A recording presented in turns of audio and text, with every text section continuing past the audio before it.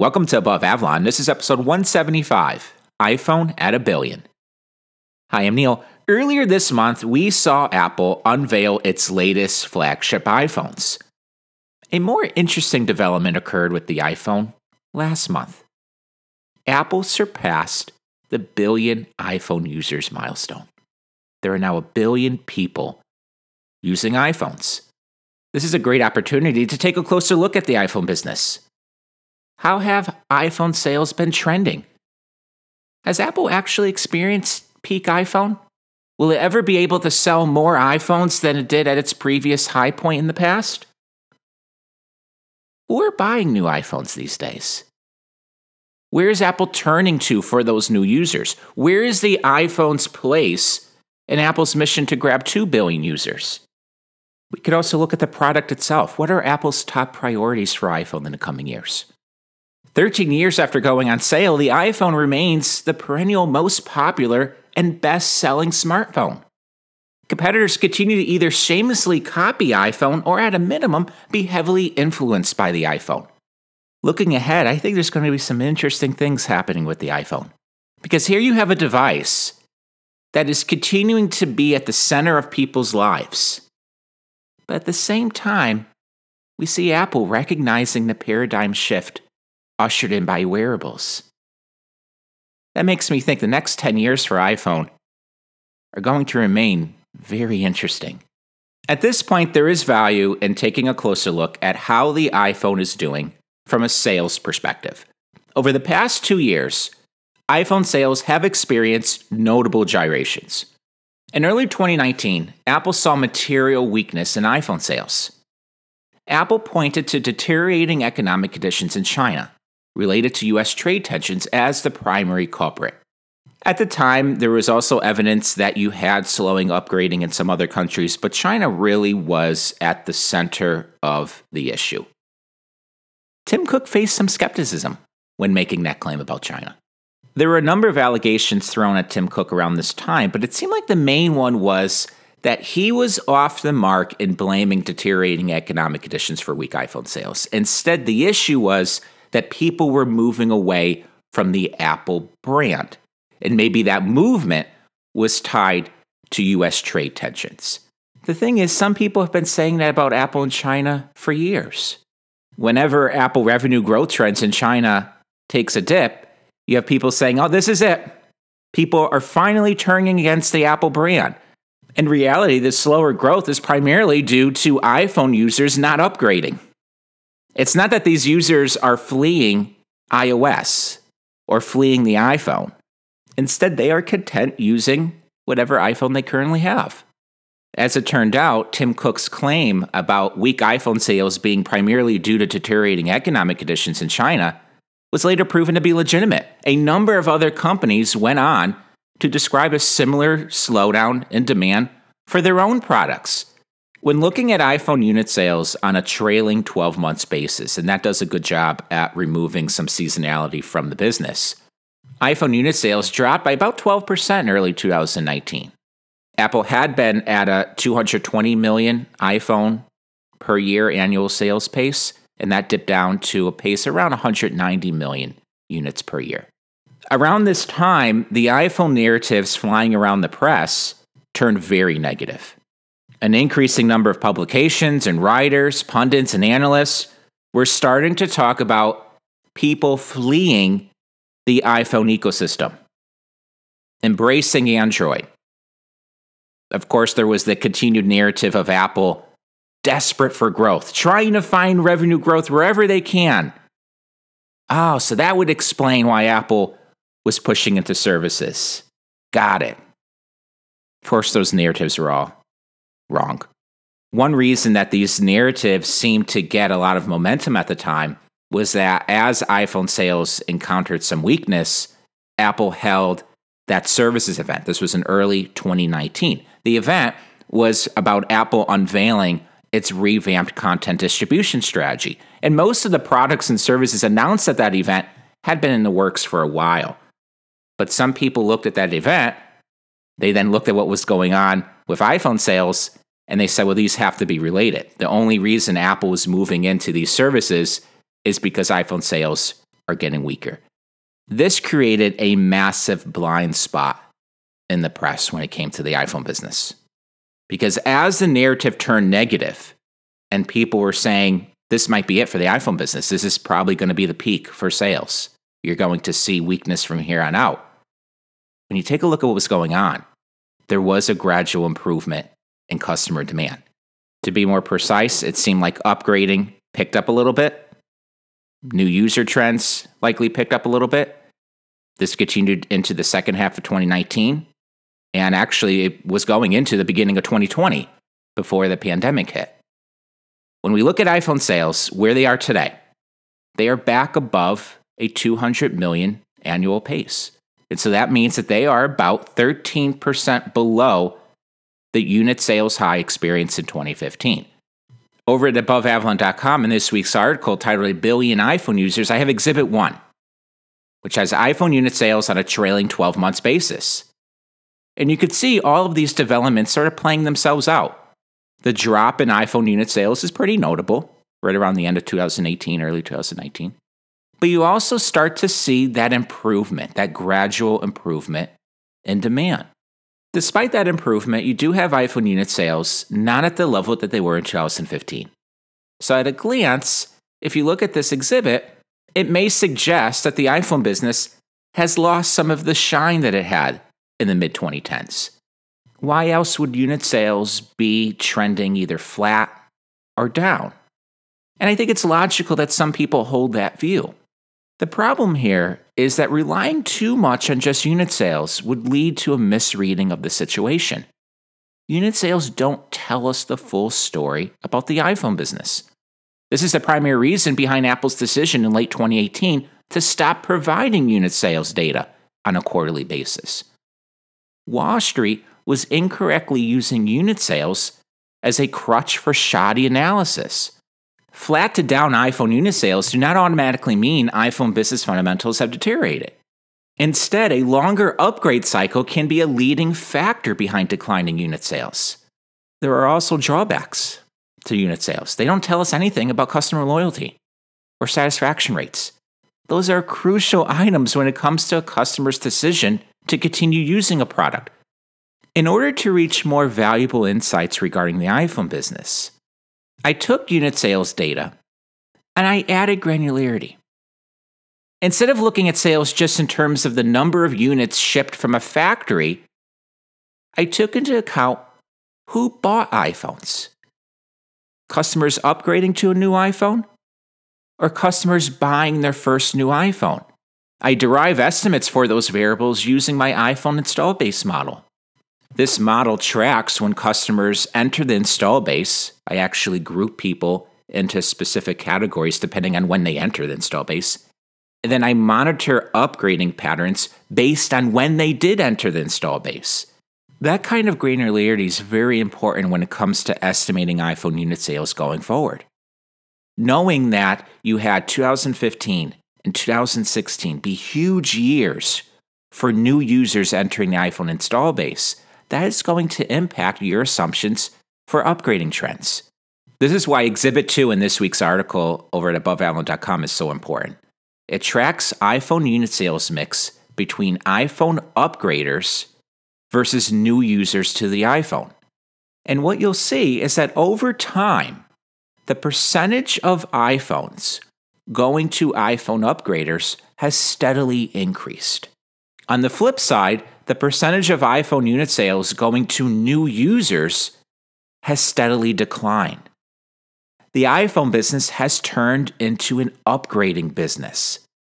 While Apple is still bringing in 20 million to 30 million new iPhone users each year, the percentage of overall iPhone sales going to new users has steadily declined. For fiscal year 2020, my estimate is that iPhone sales to new users will likely end up being less than 20% of overall iPhone sales. That's an all-time low. The takeaway here is that iPhone upgrading patterns plays a big role on unit sales. And so when you see unit sales for iPhone go down, it doesn't necessarily mean that people are fleeing the iPhone. It doesn't mean that there are fewer people using iPhones. Instead, it is far more likely that people who have iPhones, they're just holding on to them for longer. You don't see as much upgrading. We will talk about this next point in greater detail in a few minutes, but the reverse is also true here. If you see upgrading increase, or simply more people be in a position to upgrade their iPhone unit sales are likely going to benefit. You're going to see higher unit sales. It doesn't automatically mean that all of these new users are now buying an iPhone. While quarterly iPhone unit sales contain an inherent amount of volatility, installed base totals do a better job of monitoring iPhone fundamentals over the long run. The iPhone install base is defined as the total number of people using an iPhone. That includes new iPhones, but it also includes used iPhones. And so if you had an iPhone and you passed it down to a family member or a friend, and now they're using your old iPhone, they are included as part of the iPhone install base. A shrinking iPhone install base would raise a number of warning signs for Apple, as it would suggest people have been switching to Android. A growing iPhone install base would suggest Apple continues to see new users embrace the iPhone for the first time. In order to estimate and track the iPhone install base, we need two variables. The first one is the number of people who purchase and continue to use a new iPhone from Apple or a third-party retailer. The second variable is the number of people who are using an iPhone obtained via the gray market. These iPhones have either been passed down through families and friends, or they've been resold to new users via a web of retailers and distributors. By combining the two groups, one is able to derive estimates for the total number of iPhones in the wild. Although Apple does not disclose this install base figure on a quarterly basis, the company did mention that the iPhone install base surpassed 900 million devices by the end of 2018. Exhibit 3 in this week's Above Avalon article shows my estimates for the Apple install base over the years. So that's starting from 2008 to 2020. The iPhone install base has grown each year since launch and recently surpassed 1 billion people. If you're interested in more of the details as to how I reach these iPhone install base estimates, I do make my methodology available for Above Avalon members, so I'll talk a little bit about that at the end of the episode. After graphing the iPhone install base over the years, it becomes pretty clear that the pace of growth in the iPhone install base has slowed in recent years. There are two factors behind this. The first is that we are seeing high smartphone penetration in many markets. The second is that Apple has been successful in targeting the premium end of the smartphone market. This means that in order to bring new people into the iPhone install base, Apple will either have to appeal to those still using premium Android smartphones, in which the loyalty will be much higher there, or Apple will have to appeal to lower price segments. And it doesn't necessarily mean that they have to come up with a lower priced iPhone. You could address that via the gray market.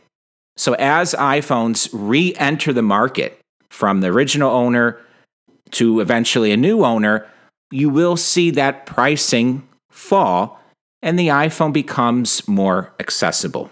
This explains why Apple is still bringing in approximately 20 million to 30 million new iPhone users per year. These users are then prime candidates for moving deeper into the Apple ecosystem by purchasing other Apple devices and services. The strong growth trends that we see with iCloud storage, Apple's content distribution services, things like Apple Watch, AirPods, even iPad and Mac, are made possible by hundreds of millions of people moving beyond just owning an iPhone to having additional Apple services and devices in their lives. At this point of the discussion, we will focus on iPhone priorities. Looking ahead, Apple has 3 primary priorities or goals for the iPhone: push camera technology boundaries, increase the value found with iPhone ownership, and increase the number of roles handled by the iPhone. We will go over each one briefly. When thinking about the iPhone feature that will lead the way over the next 5 to 10 years, more powerful cameras are high on the list. For the past few years, camera improvements and upgrades have been positioned as the top feature found with new flagship iPhones. We see a similar trend with all of the other major smartphone manufacturers. So this has led to a type of camera arms race, as each company tries to convince consumers that they have the best camera. It is this arms race over the camera that I think is also contributing to why all of these smartphone reviews end up being about the camera. And that's seemingly the only thing that people are talking about. On one level, I think that is logical. It's understandable why that's happening. You can compare photo quality. You can get lost in some of the details. It's something that's updated every year. So if you're a tech gadget reviewer, there's a lot there to talk about. But on a different level, you're starting to get the feeling that none of it matters. People are not going to switch smartphone manufacturers just because of the camera. Instead, this camera arms race is more about customer retention. It's about making sure that your customers aren't getting tempted by looking at the competition. The primary reason Apple and its peers are betting so big on cameras is that they are convinced consumers will find value in smarter eyes, cameras that increasingly move into 3D rendering and AR. Advances in computational photography are also leveraged to make it easier for people to take really great photos. While a bet on the camera will turn out to be a good one for Apple, the move doesn't lack risk. As Apple pushes camera technology forward, many existing iPhone users are happy with the iPhone camera that they already own. They are content. This is another reason why when you look at all of these tech gadget reviews, I just don't think they matter anymore. I don't think people really care. I've lost track of the number of times in which I would show someone a new iPhone and maybe the new camera. And I would say, well, here, take a look at this photo. See what you can do. And they would be very impressed. And they would say, I want that. I think that's great. But then they say, when it's time for an upgrade, I'll consider it.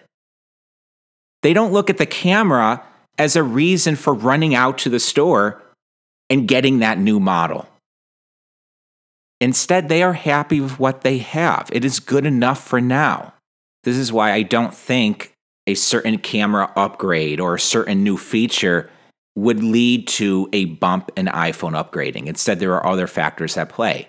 For Apple, it is far more important to make sure that the latest flagship iPhones have what they view as the best cameras. That way, when it is time for people to upgrade, they don't look at the camera as a reason not to upgrade. For example, well, I really like my camera with this iPhone. I'm not sure about that new iPhone. You obviously don't want that if you're Apple. Another factor behind betting big on iPhone camera technology is that the smartphone form factor remains conducive to bringing powerful cameras to the mass market. While a selfie camera may make sense on the wrist of Apple Watch, it is difficult to see the wrist as a good place for cameras used to capture memories. There is similar hesitation found with the idea of putting such powerful cameras on the face in the form of AR glasses. Therefore, it makes sense that the device held in our hands and stored in our pockets will likely contain the most powerful camera in our lives. This brings us to iPhone value. A major development regarding the iPhone that continues to fly under the radar is the improving value proposition found with owning and using an iPhone. By improving iPhone durability and longevity, Apple ends up strengthening the iPhone's value proposition via higher resale values. If a new iPhone can be recirculated to additional users, the gray market will be strengthened and consumers will find more attractive payment terms and options at time of purchase. An increasing number of iPhone users think about iPhone pricing in terms of monthly payments rather than lump sum. Attractive trade-in offers and payment plans with built-in upgrades only serve to improve the iPhone's value proposition. I think that's going to be a very important thing for Apple to focus on going forward. This brings us to the iPhone's role in our lives. Tim Cook kicked off Apple's high-speed product event earlier this month by referring to the iPhone as the product we use the most every day. He went on to say the iPhone has never been more indispensable than it is now. It is in Apple's best interest to have the iPhone take over an increasing number of roles once given to laptops and desktops, in addition to handling entirely new roles. By increasing our dependency on iPhone today, Apple ends up being in a better position to sell various wearable form factors tomorrow. Wearables are designed to not only handle entirely new tasks, but also take over tasks given to the iPhone. This brings us to the controversial topic of peak iPhone. In fiscal year 2015, Apple sold 231 million iPhones. There continues to be a debate regarding whether or not Apple experienced peak iPhone. never exceeding that 231 million unit sales total in a 12-month stretch. As a general rule, one needs to approach peak sales claims very carefully with Apple products. It may be tempting to look at unit sales data and conclude that a lower sales trend won't reverse. However, weaker sales may not be the result of a change in market fundamentals, such as a permanently reduced addressable market or less capable product. A great example of that would be iPad mini. I do think we have experienced peak iPad mini. Why? iPhones have gotten larger. In addition, Apple has become more aggressive in selling larger iPads at lower prices. For other Apple product categories, lower sales may simply reflect a slowdown in upgrading. You don't see a permanently reduced addressable market or a less capable product. Odds are increasing that Apple has not experienced peak iPhone. My fiscal year 2021 iPhone unit sales estimate stands at 241 million units. That's 4% higher than Apple's previous iPhone sales record. My estimate does not assume some kind of mega upgrade cycle kicked off by 5G iPhones. With the iPhone install base having surpassed 1 billion users and continuing to expand by 20 million to 30 million people each year, Apple is in a good position to grow iPhone unit sales as the iPhone upgrade cycle plateaus between 4 and 5 years. This is another way of saying there are now simply more people in a position to upgrade. This is where iPhone's strong resale value enters the picture as well, with consumers embracing various upgrading plans and options made possible by a well-functioning gray market. The iPhone was the largest contributor to Apple growing its overall install base from 125 million people in 2010 to more than 1 billion people in 2020. Looking ahead, it's fair to wonder if the iPhone will remain Apple's primary new user funnel for the next billion users. A strong case can be made that Apple will continue to rely on the iPhone for new user generation in the near term. While flagship iPhone pricing is aimed at the premium segment of the market, the gray market continues to play its role in expanding the iPhone's reach to lower price segments. A growing number of iPhones won't just have 1 user or 2 users, they probably will have 3 or 4 users. That kind of development would be made possible by mobile carriers starting to get into the business more of pushing upgrades, trying to get people to think of the iPhone as something that you pay for on a monthly basis, and maybe after a year or two, you simply upgrade and you just continue paying the same price. While all of this is taking place, Apple's also getting that much closer to launching its Face wearable strategy. Requiring early versions of Face wearables, AR, VR glasses, to work with an iPhone is logical when thinking about the limited amount of space for technology found with a pair of thin and light glasses. Over time, we can't ignore the new user growth potential found with Apple wearables. Apple Watch remains on its march to full independency from the iPhone. A truly independent Apple Watch would expand the product's addressable market by 3-fold. AirPods are similarly well positioned for appealing to Android users around the world. This brings us to India. The country will likely play a crucial role in Apple's strategy of bringing hundreds of millions of new people into the ecosystem. As wearables make technology more personal, the product category's addressable market will only expand. While the iPhone may have been responsible for Apple getting to 1 billion users, wearables have a decent shot of getting Apple to 2 billion users. That will do it for today's episode. As mentioned earlier in the episode, if you're interested in the methodology that I use to reach my iPhone install base estimates, I will include a few links in the show notes to daily updates that went over the topic. Those daily updates are available to Above Avalon members.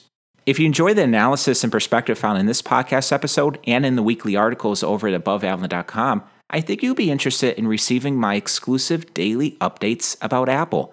These updates are emails. Each one is 2,000 words and typically covers 3 stories. I talk about everything from Apple business and strategy analysis, my perspective and observations on current news and Apple competitors, my financial estimates for Apple, and my coverage of Apple earnings, product events, and keynotes. One way these updates stand apart from what else is available in the marketplace is that everything I talk about ultimately comes back to Apple. Apple doesn't operate in a vacuum. Accordingly, I talk about plenty of other topics such as Disney, Google, Facebook, Netflix, and the list goes on. I will talk about industries that Apple may be thinking about entering. But with each one of those topics, I ultimately come back to how Apple approaches those companies. How does Apple think about those new industries? In my view, that is a much better way of analyzing Apple than going the other way, starting with the tech industry and then focusing on Apple. To receive these daily updates directly in your inbox, all you have to do is become an Above Avalon member. Head on over to aboveavalon.com and then go to the membership page. There are 2 membership options available. It's either $20 per month or $200 per year. In addition to receiving the daily updates in written form via email, members also have the option of receiving the daily updates in audio form. There is an exclusive daily podcast available for members called Above Avalon Daily. Each episode is approximately 15 minutes and closely follows that day's daily update. The Above Avalon Daily podcast is available as an add-on that is attached to an Above Avalon membership. That add-on is either $10 per month or $100 per year. To get a feel for the podcast, I do have 2 sample podcast episodes available over at aboveavalon.com. Just go to the daily podcast page. In addition, I also have a few sample written daily updates available over at the daily updates page. I am proud to say that Above Avalon is fully sustained by membership. So if you are currently an Above Avalon member, thank you for your support. And if you are planning on becoming an Above Avalon member, thank you in advance. And I give you an early welcome. With that, I will conclude today's episode. I will talk to you all later. Bye.